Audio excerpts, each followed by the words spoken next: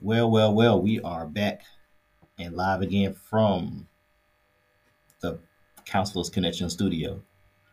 It sounds fancy, don't it? Man, I'm just at my desk recording.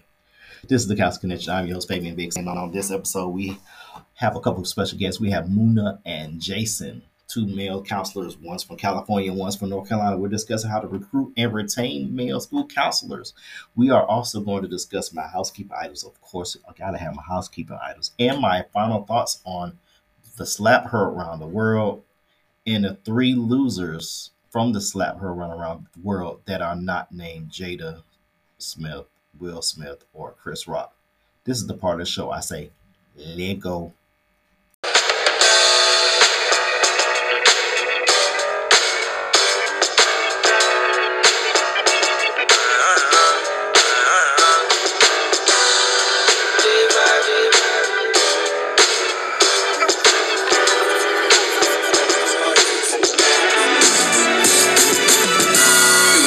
On them like it's common sense. Hopped out the Benz like it's common sense. Got a monkey on my feet like it's common sense. Got gorillas in the streets like it's common sense. Stack the money heads up like it's second nature. Gotta stay pulled up like it's second nature. Keep a chip in my hair like it's second nature. Big window make me shed like second nature. This is the Counselor's Connection. I'm your host, Fabian Vixen. I have two very special guests with me from two different parts of the country, one on the East Coast, one on the West Coast. We have Muna from California, and we have Jason from North Carolina. Fellas, how you doing? Doing well. Doing well. Thank you for having me. I'm going to start on my bottom, what I'm looking at. I'm going to start with Jason. I want you to introduce yourself and whatever you want to tell. And same thing for you, Muna, and we'll go from there. Yeah. So my name is Jason Kubota. I'm a school counselor at Valmead Elementary and West Lenore Elementary in Caldwell County, which is in the western part of North Carolina. So I work with K through 5, and it's a Title I school. So used to high needs populations. Hi, everybody. My name is Muna Osisioma. I am a middle school counselor at MacArthur Intermediate in Santa Ana, California. That is south in Southern California, and that is south of LA. Like Jason said, it is a Title I school. It's a Title I district, if not necessarily Title I school. And this is my third year as a school counselor.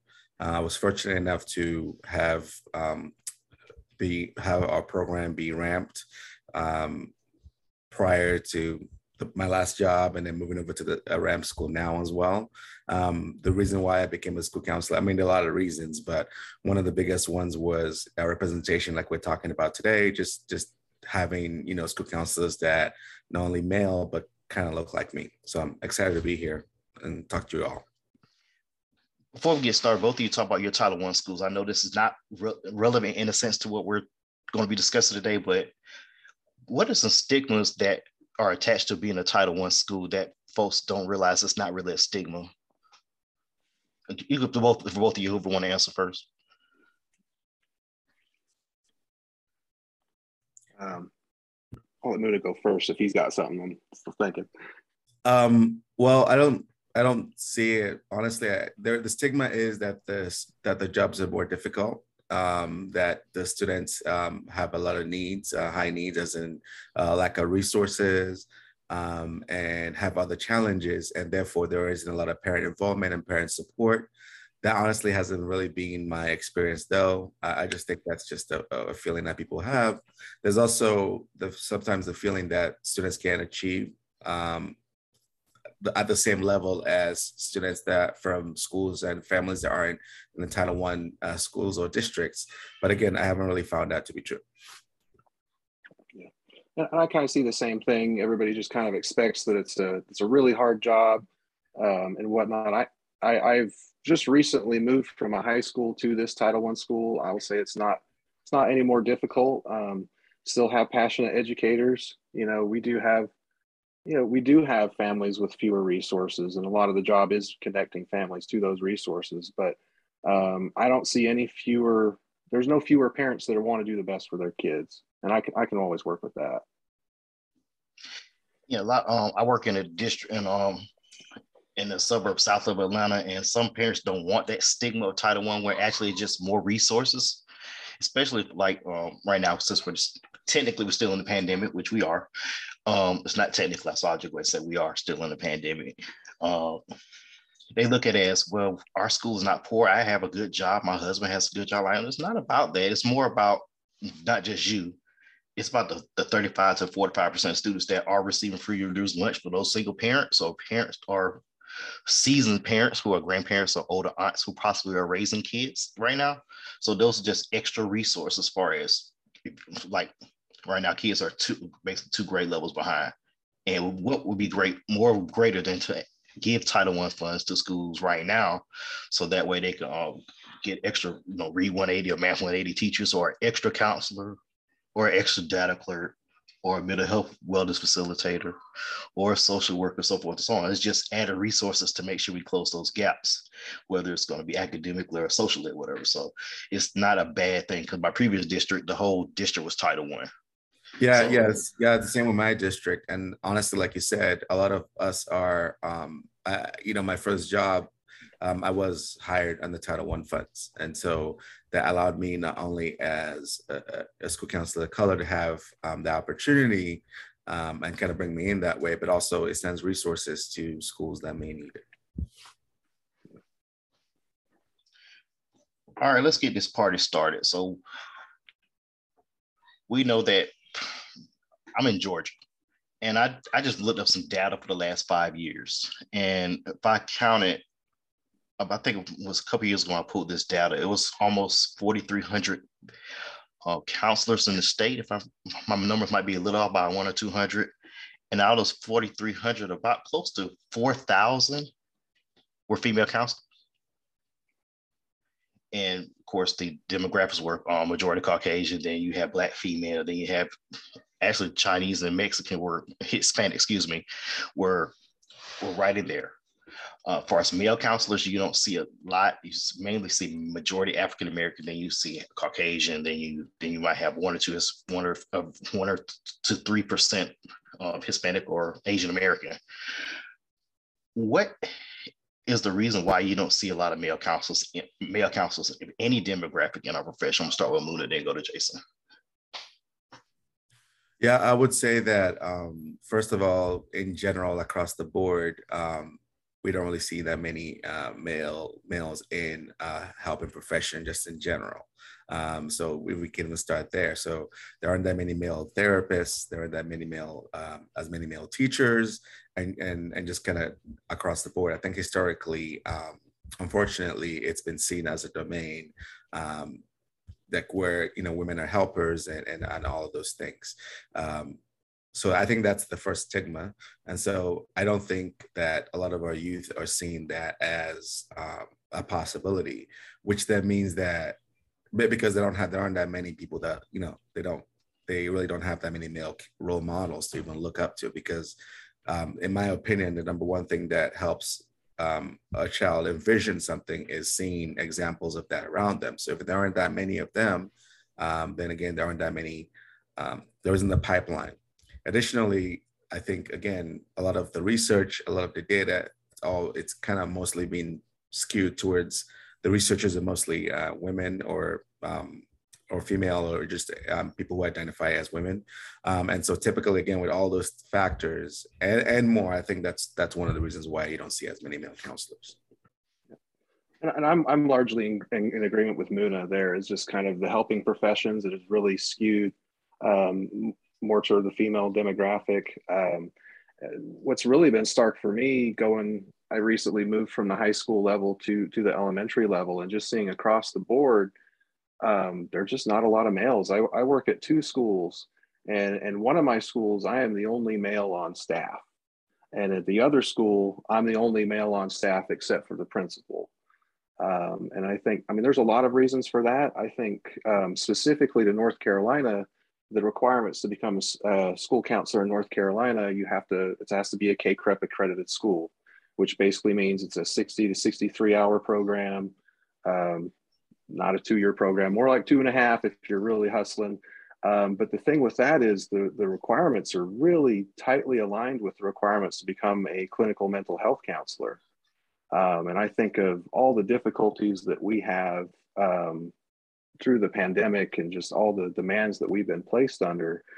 I was switching schools, looking at maybe going into private practice. And I quickly found out that, with Medicaid billing out what it bills out, I could make the same amount of money working half the hours.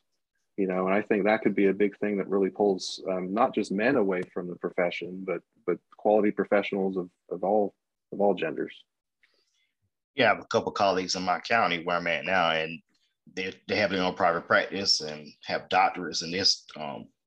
They're saying, like, at the stress of being a school counselor, I'm already LPC licensed and NCE. I might as well just do this full time and just not worry how to deal with the stress of transcripts or day-to-day politics or whatnot of that. And I could understand it. I thought about doing my LPC, and I thought about, like, no, I'm good. I don't feel like getting 2,000 clinical hours. That's just, I'm already trying to get 80% of my time with students, and 2,000 hours. No, I'm good. So you're both right about that. And let me just jump right into this next question. I'm gonna start with Jason and Damuna. What can we do as far as a district? What can you see districts possibly doing, or even colleges possibly building upon that demographic of males to even go into counseling? Because right now, the way school counseling has evolved, you don't have to be don't have to have a background in education. And I think that's a plus for us, because I don't have a undergrad in education. It's political science with a minor in music and mass comm. And I thought to myself, I'm gonna be a school counselor because besides the general answer, I never met my counselor, I want to make sure somebody don't get stuck like me that never had a relationship with their counselor. So what are some things that you can see that might be beneficial for males of any work part of the workforce that would be beneficial for them to go back to school to get for 3 years? Jason. Yeah, I think, that's a tough question. I wonder about that a lot myself. I attended graduate school at Appalachian State University in Boone, a very solid school counseling program and mental health program there. But my graduating cohort was 14 women and me. So that's just kind of the way it's going. And I think about what are some ways that we can do it. I mean, maybe to start, like, some directed scholarship opportunities for people, knowing that they, either they'll get stuff covered or they'll be able to cover a lot more things. And I think just normalizing it. I mean, talking to some males that are in the school counseling programs, a lot of them really, they think they just want to work at high school. They don't even want to think about middle school, and definitely not elementary. And I think about that for myself, because there's just so little male influence in those age ranges, and just how beneficial it is. We have some kids that just have the hardest time and give their teachers the hardest time all day, but because I'm a male, they'll sit down, they'll give me a chance, and they'll talk to me. So just how important that is. So I think maybe targeted scholarships. I'm really kind of at a loss. Other than that, I'd be curious to hear what Muna has to say. Yeah, I agree with targeted scholarships. I think we just need to make it a priority, right? The messaging around it, and just kind of valuing, just collecting data on it and sharing that out. Because I think that there isn't much work, and I have to look into it deeper myself, but I don't really recall too much research studies or anything like that talking about how exactly important it is to have a male counselor. There is research and educators of color, so that's kind of that intersection is also an issue. Like, we don't really have less male counselors, less male counselors of color, so they're two different things too, but they kind of intersect a little bit there. So I think just making it a priority, I think having these conversations and just kind of removing the stigma. And honestly, part of it is the fact that males typically don't really ask for help, right? So, and part of that is like who the helpers aren't male either. So there's a lot of different things going in there, but just going to counseling and talking to a counselor is not something that a lot of males do anyway. And so just kind of normalizing that. I think one idea that I have, because I coach basketball for a few years here.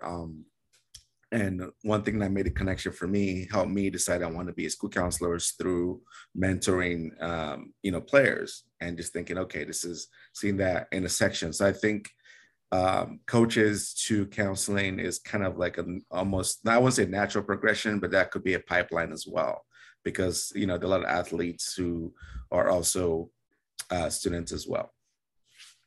All right, you guys can see my screen. Mm-hmm. I was a little bit off by the data, like I told you, by a couple hundred. But over this, me and Dr. Gway, we did a work meeting for GSCA last year, and we had it was a male setting where we try to talk about things we do for us, the same thing. And if you look here, from 2015 to 2021, the number of female counselors in Georgia has risen by like 10%. And as you can see, the number of male counselors have risen almost 10%, but yet you see the discrepancy as far as female counselor versus male. This is not even the full demographic as far as Asian American or African American, Hispanic American, so forth and so on. But you can see right here, back in 2015, you got 3,220 female counselors versus 442 males. You go all the way up to last fiscal year, 3,687 male versus 482, which is an improvement, but the discrepancy is still a large discrepancy. Just in Georgia, I wasn't able to get the whole United States of America's data. I tried to reach out to the USODI and try to get those demographics, but I wasn't able to get those as of yet. I'm still trying, but this is just a snapshot of, California. I could bet these numbers are at least triple, probably, I would guess. Am I off, Muna? Yeah, I actually haven't looked at the data. So anything I would say would be anecdotal, but I will say that, often when I go to, counselor meetings, there are only a handful of us. My school site actually has a second male counselor, which is basically unheard of, at my district. So yeah, I definitely would want to look into that further for sure, but I haven't looked at that data. Anything different from your end, Jason, or was this about accurate for what you're seeing? That's pretty much my experience as far as the numbers go, actually. And I wonder, those number of male counselors, I don't know how many are, because I just came from a high school where I worked with another male counselor, but he was a football coach, and I'm all fine with counselors being coaches. I think that's great, but he was a football coach first, and what kind of conflict that puts in, and what kind of time you can dedicate to all your other students. So maybe that's stereotypical, but I do kind of wonder about that number and how many are just kind of shoehorned in because that's where they fit in the staff. So we got, definitely. Go, I'm sorry. Go ahead, Moon. I was gonna piggyback off what you said. It definitely is a difficult transition to coach and be, because I stopped coaching when I became a counselor because I felt like that kind of hit the same similar things. So when I coaching and doing another job, I tend to find is you're really coaching first. And so I kind of agree with you that even though I think that could be a potential pipeline, I'm not sure that the coaches would be willing to kind of let coaching go or even to emphasize counseling. Now, Jason, you say directed scholarships. Are you talking about the universities or are you talking about LOAs? I could think either, really. I think it would be great if a university had scholarships specifically for male students, and then have it directed that in such a way that, I mean, this would have to be a significant amount of money, but have to match. I think about like the teachers programs that the states have, where if a teacher gets an education degree and then they work in the profession for 5 years, then their loans are covered. So I think maybe something to that effect to really, draw out, because we got talented young men that really have an important perspective to share with these students. And, let's we're counselors, we're used to getting rid of barriers. So, let's do that. Yeah, and I agree with you. I think it's also important for us to just be out there and be present, you know, and just kind of make it a priority because the more male students that see me as and see what I do as an option for them, the more likely they are that they would consider it when the time comes. Because it's not like there aren't workers out there that could be counselors. It's just they're not choosing this. So I think that, but also I think really should think about pay, right? Because even raising right now, working in education is just not that lucrative, right? So people who pick it because they have a heart for it, which is great. I think having a heart for it is important, but also it should also make dollar. You could make dollars and cents at the same time. It doesn't just have to be like either or. And I think if it's a little bit more lucrative, then I think it would draw more people as well. All right, let's go to the other half of this, the retaining part. Of course, we have male counselors. We're unicorns already. And let's say, for instance, I have an AP position that I think you might be interested in. Mm-hmm.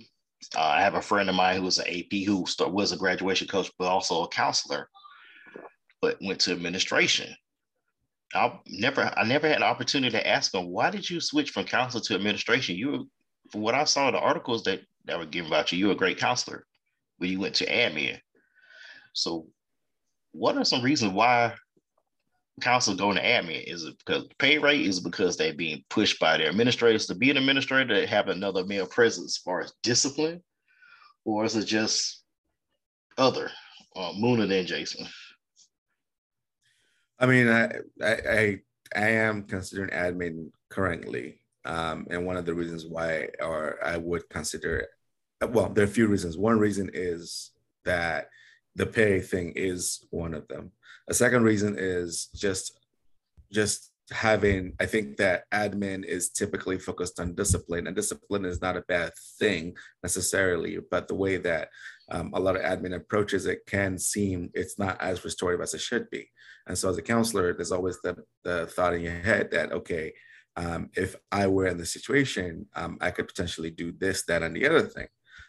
So that's also in the back of my head thinking, okay, one, value the students, two, value the families, three, even value counselors, because we do know that it's not always the best relationship between admin and counselors. So having more former counselors become admin also helps, because then they understand exactly what we do, and then they understand like what our duties should be, and they're not kind of pushing us down, into the route where we're just being guided as counselors, they know what ASCA, they actually understand what ASCA is and what duties should be.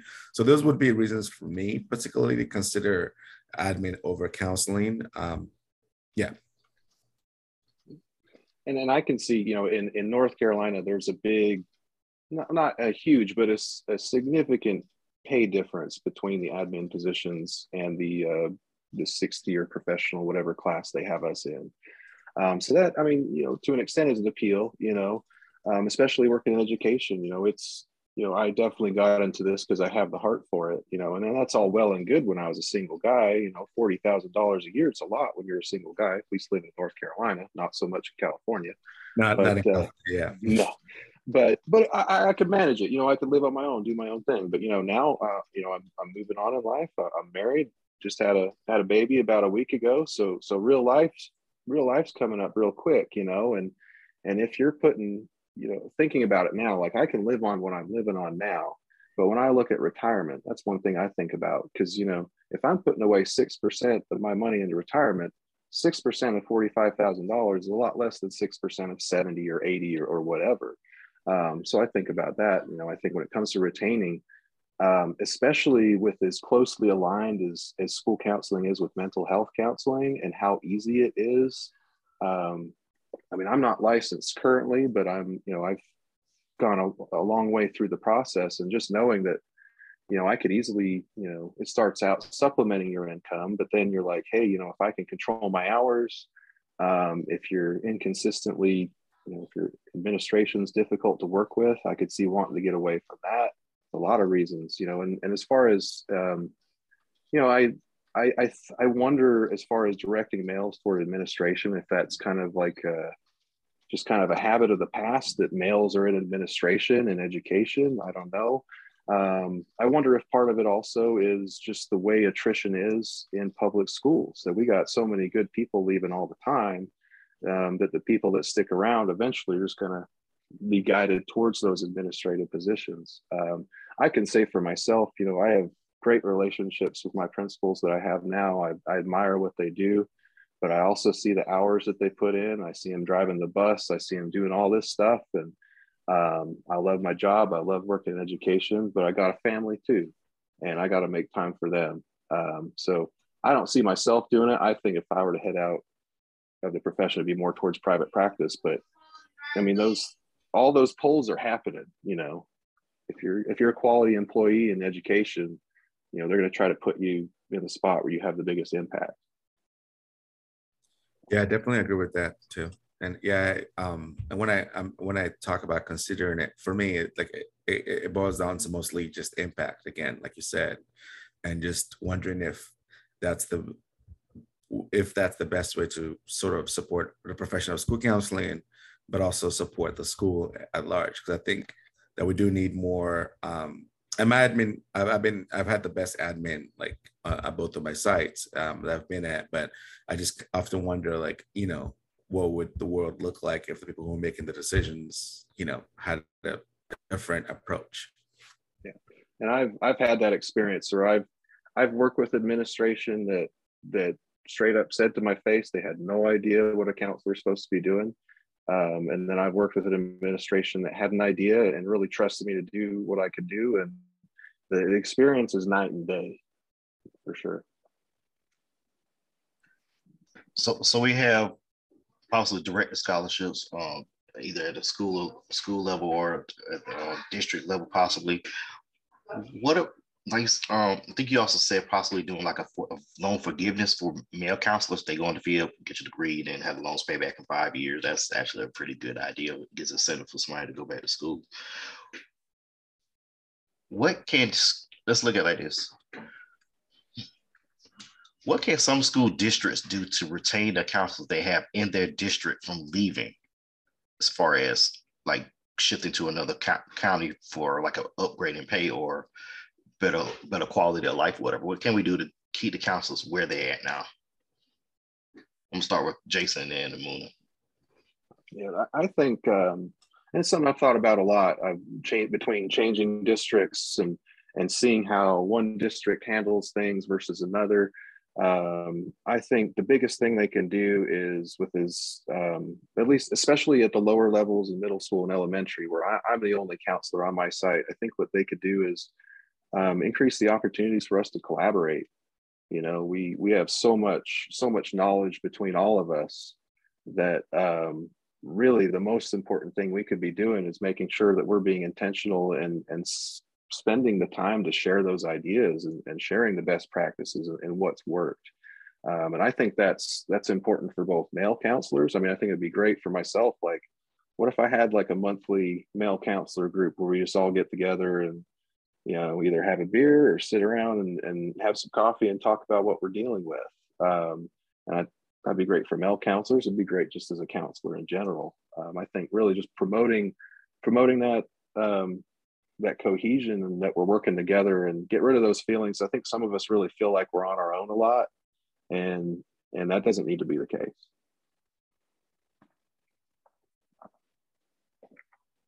Sorry, I was kind of listening to him and thinking about what he was saying. So can you remind me what the question was? I gotta remember what the question was. Oh, my bad. It was what can we do as far as districts and keeping the counselors in the district instead of moving on to like another I get if you get moved, that's nothing you can control, but right from that aspect. Yeah, I agree with Jason that you know, honestly, people just want to be appreciated, whether that's with you know, financially built, you know, creating opportunities for them to collaborate. People want to grow. It's the same thing with students, right? They go where they feel like they're welcome. And I think that should be the emphasis of, you know, districts. It's just understanding what school counselors do, understanding, doing recognition programs where you are recognizing, school counselors, also recognizing male school counselors when those opportunities come up for what they do. For many of us, we have to do extra, right? Because we're the only ones. So, for example, I don't do discipline at all, but occasionally, let's say that, I've had a parent giving, an office staff like a hard time or something like that. And I know because of gender dynamics that if I go over and say, hey, what's going on over here, that means that they're going to back up. It's sexist, but they're going to back up and think, oh, okay, a guy's getting involved. I'm going to step back a little bit. And so just I think more appreciation, and then making it, we just have to be intentional about what the kind of schools that we want to have, the kind of school districts we want to have. I have to find that counselors work in silos. Part of it is, especially if you're a male counselor, a lot of your teammates are not male. And so your experience is entirely different than their experiences. And so making those connections across schools would be a good way. And I would say districts can do more PDs targeted towards retention of, male counselors, and just kind of talking about the issues and looking into data and research on what the experience is like for male counselors, and then kind of highlighting that back. Those things I think would make us feel less alone. And if we feel less alone, then we can all pull in the same direction. I do think that, again, like I mentioned before, education in general does have the same problem, the same issues. There are just more, whether you're male or female, I think there's just more female counselors and female educators available. And so they end up pushing past whatever barriers there are to do them.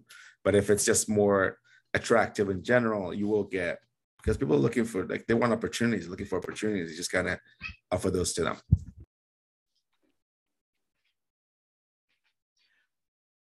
Okay. Yeah, there's got to be a way.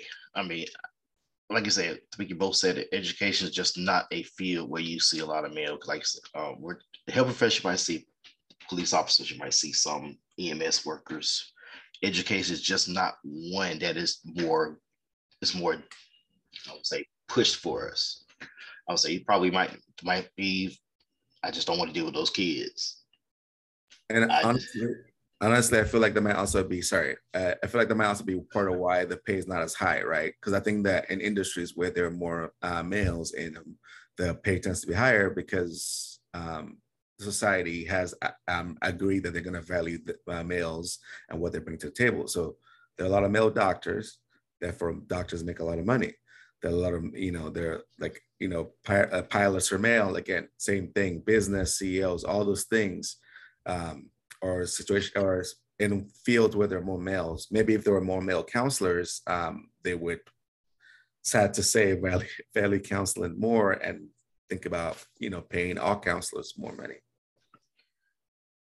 I read an article a couple of years ago. I want to say that the African American female is the highest educated person in America, but probably the lowest paid person in a sense. You see what I'm saying?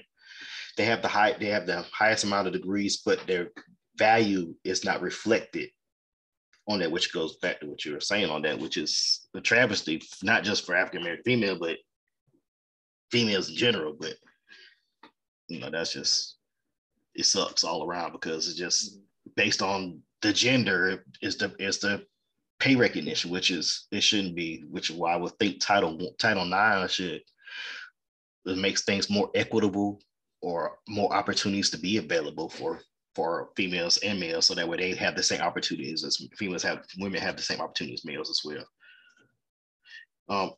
You guys have any final thoughts or anything before we close this on out? I'll start out.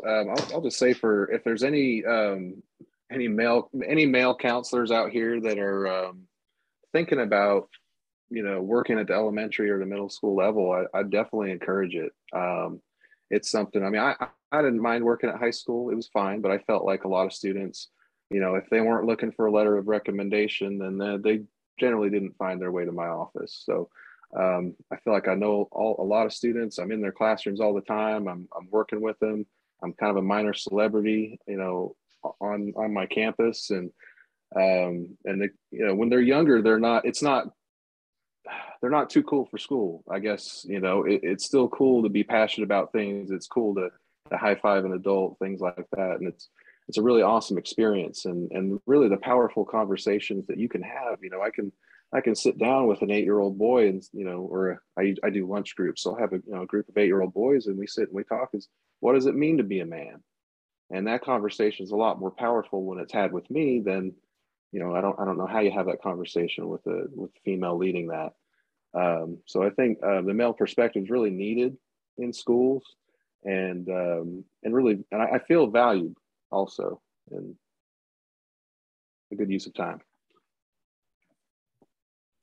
Yeah, I just want to first of all thank you for putting this together. I think it's a topic that was needed, and obviously this is not the end of the conversation. We can't really just wrap it up in 30, 40 minutes, hour, 2 hours, 5 hours, whatever. It's just not done. But I think these conversations will help, because I think when you put this out there, more people will come to it, because they feel isolated in their areas. So being able to hear other male counselors talk about it will start the process. So my thing would be, I'd encourage you, Mr. Vicks, in what you're doing. And I'll say this is a topic that I think we should continue having, and just kind of bringing more voices to the table, because we do need to make those connections across the board. But yeah, I think, I encourage us to, we're very busy, but I continue to encourage us to, to get out there and show leadership, take on leadership opportunities as they present themselves, not taking away the mic from our female counterparts, who also we need to make sure that the voices are heard, but also be part of that conversation and a part of that leadership, and not just think about, ourselves and our own silos, but understand that the work we do can move the profession forward because of our unique experiences, a unique standpoints. So I am confident. I haven't had somebody tell me this yet, but I'm confident that by just existing, that I'm encouraging male students to consider counseling as an option. So I think that just continue to have this conversation as being out front is necessary. Jason and Moon, I want to thank you for taking your time out on a Saturday. And I know, Moon, you in California, living your best life in sunshine and stuff. So, I'm gonna do my Stephen A. Smith on this. So disgusting that you're in California right now.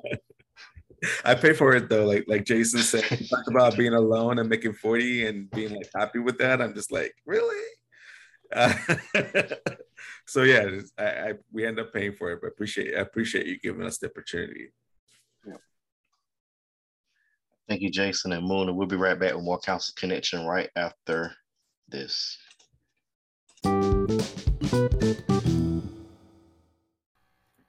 This is the part of the show where I do my housekeeping items. Of course, you can find me on the Twitter at Fade the PSC. You can find me on Facebook at the Counsel Connection with Fabian Vicks. If you listen to the podcast on a website or an app, it can be found on Anchor, Spotify, Radio Public, Pocket Cast, Overcast, Google Podcasts, and of course, Apple Podcasts. Some upcoming episodes, I will be having Aaron Bundridge and Jeff Miller from Woodland Middle School to discuss how they went ramp during the pandemic year. A couple episodes after that, we will have Caroline Perry and Steve Sharp. Hopefully, we'll be discussing Moon Knight and tie that into school council. That's our thing with comic book movies, and we love comic book movies. We're going to try to tie it into counseling what we can. Maybe the Batman might get thrown in there, Spider-Man No Way Home, possibly. Some different things that we've seen over the last few months. Maybe Boba Fett. I haven't watched it yet, but maybe I'll watch it soon. But those are some upcoming things that I'm excited about for this podcast. And of course, I will be presenting at ASCA conference on strengthening the school counselor principal relationship. So those that are going to ASCA, check us out. Our sessions on Saturday at 2:30 p.m. Central Time. So I hope to see you there. I'm gonna keep pushing it until the day of the conference, and we'll go from there. I don't want to give away too many more secrets of what we might be doing for the conference, but we'll see. Be right back. My final thoughts on Chris Rock and Will Smith.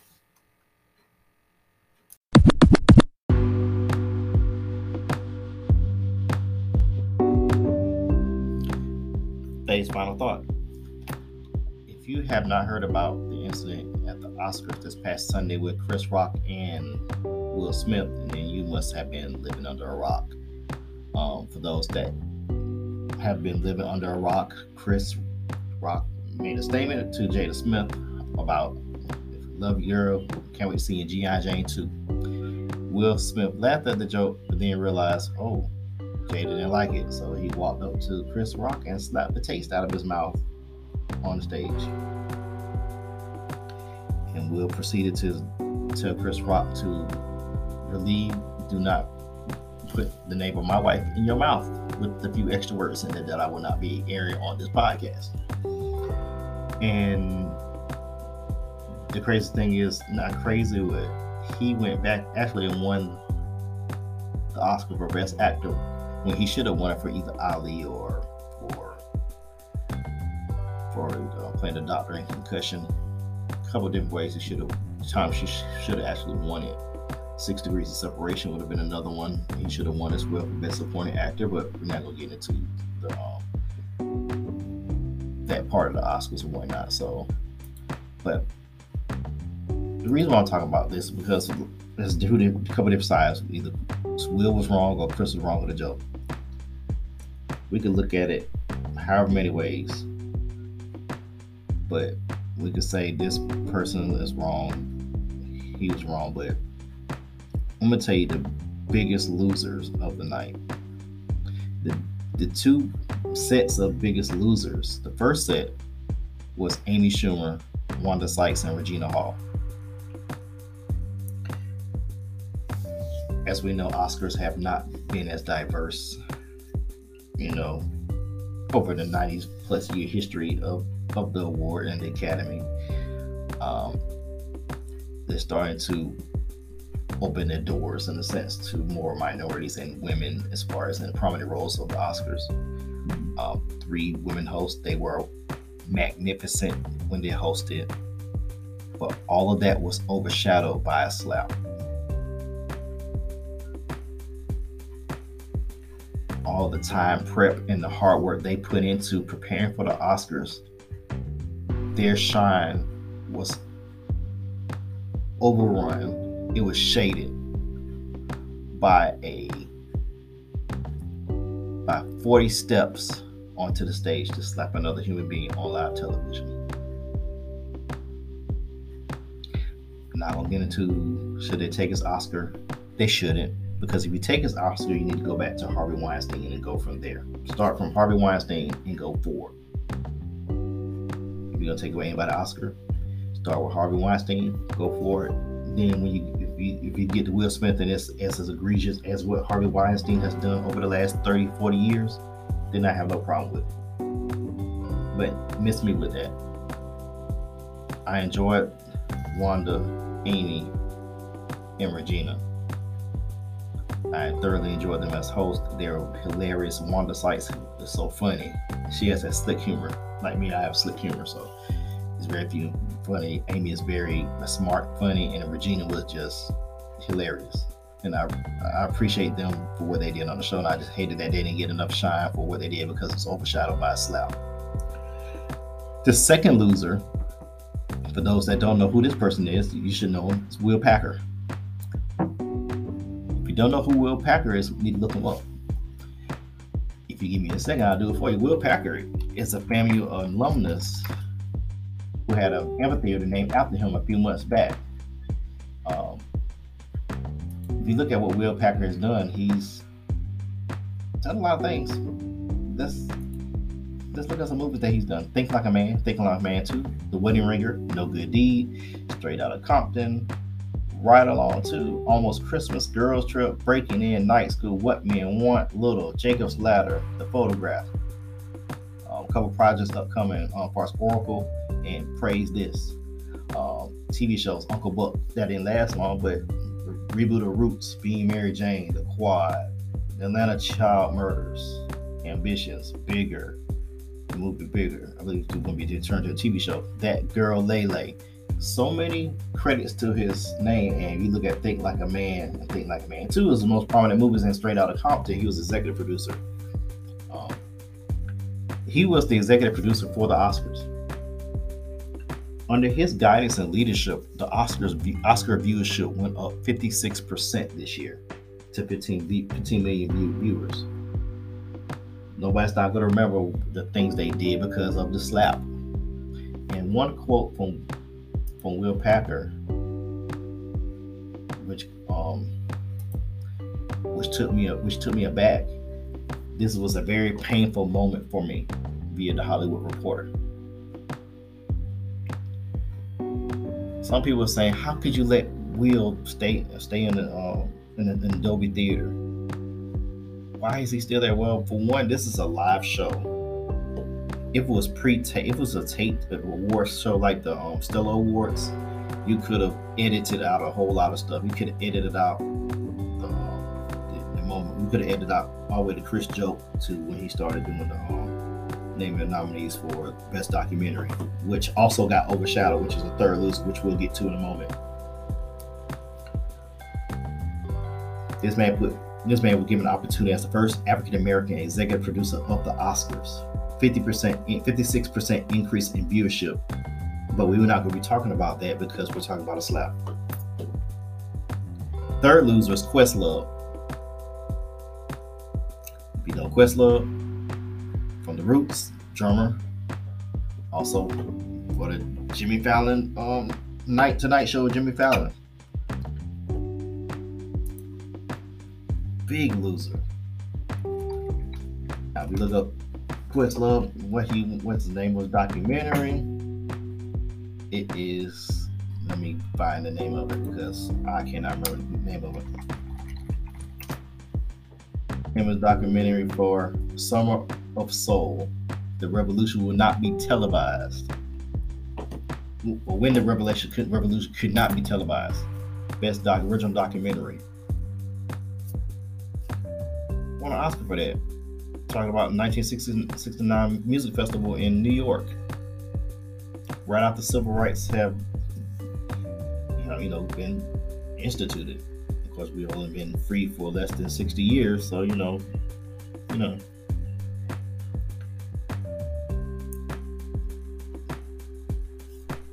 that moment from him being taken away by Chris Rock delivering his Oscar.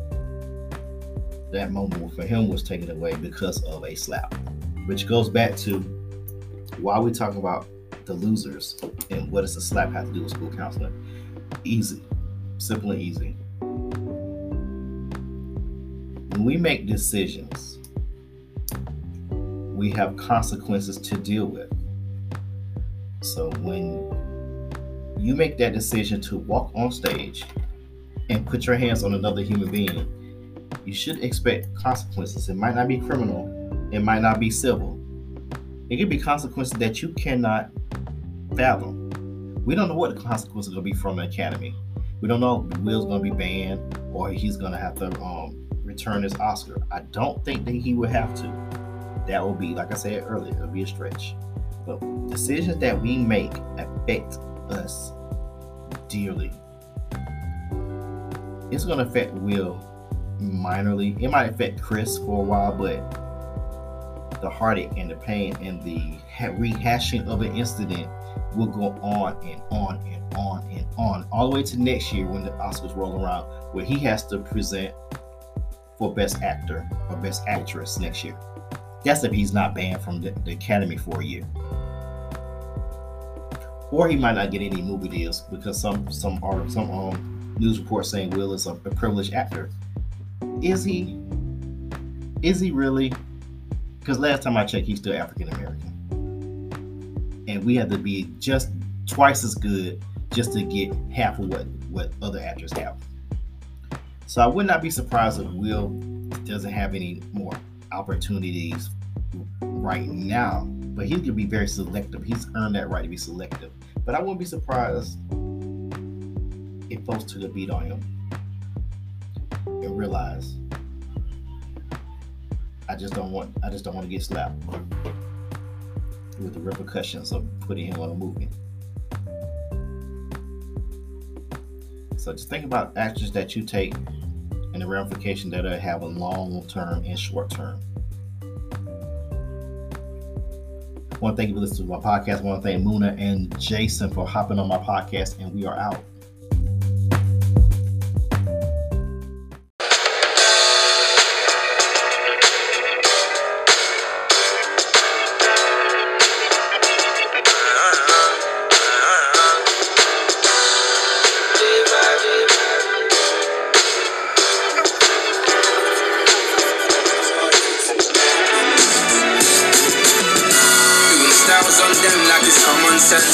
Hopped out the Benz like it's common sense. Got a monkey on my feet like it's common sense. Got gorillas in the streets like it's common sense. Stack the money heads up like it's second nature. Gotta stay pulled up like it's second nature. Keep a chip in my hair like it's second nature. Big window make me step like second nature.